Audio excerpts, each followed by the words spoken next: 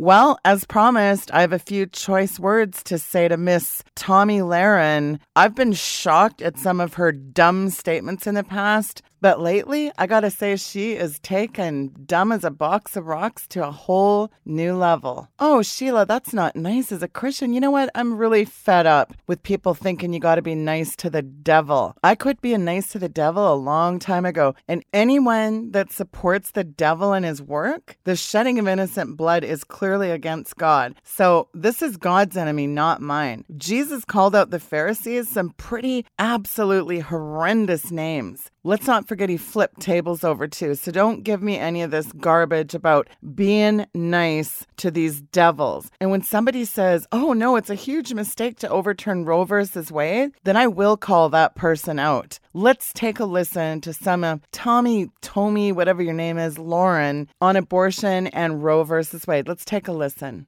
You came out in such a clear way, in your words, being pro-choice, pro-abortion. I believe you can be anti-abortion and pro-choice, and that's where I sit. Personally, I do believe that option should be there for women, and I stand behind that.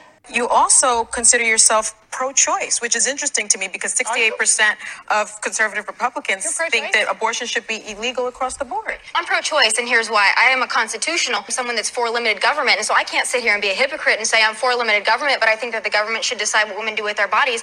I can sit here and say that. Pressing for a Supreme Court decision to overturn Roe v. Wade would be a huge mistake. To use conservatives' newfound power and pull to challenge a decision that most Americans support would be a mistake. Even if conservatives decide to go for the Roe v. Wade jugular, it's unlikely to succeed. Legal tradition makes it harder to overturn a past decision unless there are strong grounds for doing so.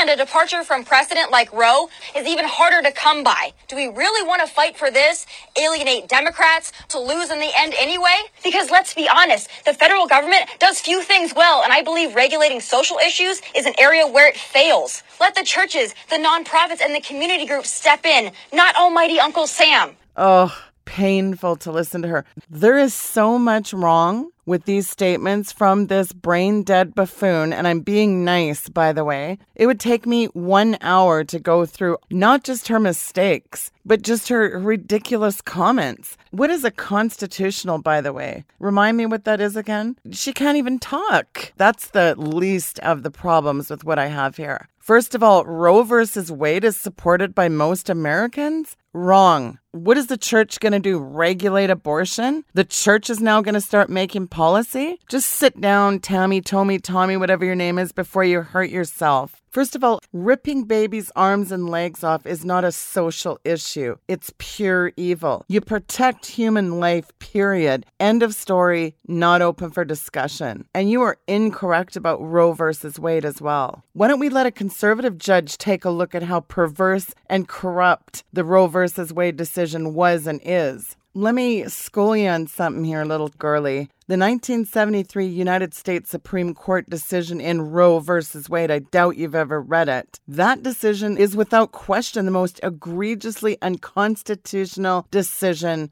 of all time. The USSC created this right in cases concerning contraception and then expanded it to include the right to abortion in Roe versus Wade. The court held that the decision to have an abortion was part of the right to privacy protected by the Due Process Clause, the 14th Amendment. The killing of over 1 million unborn human beings a year cannot, by definition, involve private acts. It's disingenuous to argue that the authors of the 14th Amendment ever intended to include within that amendment a fundamental right to abortion. And you know what? Instead, the court unabashedly made the policy decision that unborn children have no rights under the guise of protecting women's rights. Isn't that unbelievable? The court's decision in this case has had lasting consequence. You know what? Justice requires that the law protect the equal dignity and basic rights of every member of the human family, irrespective of stage of development. It's affirmed in the Declaration of Independence and the Declaration of Human Rights. It's the moral crux of Western civilization, but the Roe Court ruled to the contrary, that a particular class of innocent human being, the unborn, must be excluded from protection of the law and allowed to be dismembered and butchered at the discretion of others? You want to know what my real take on Roe is?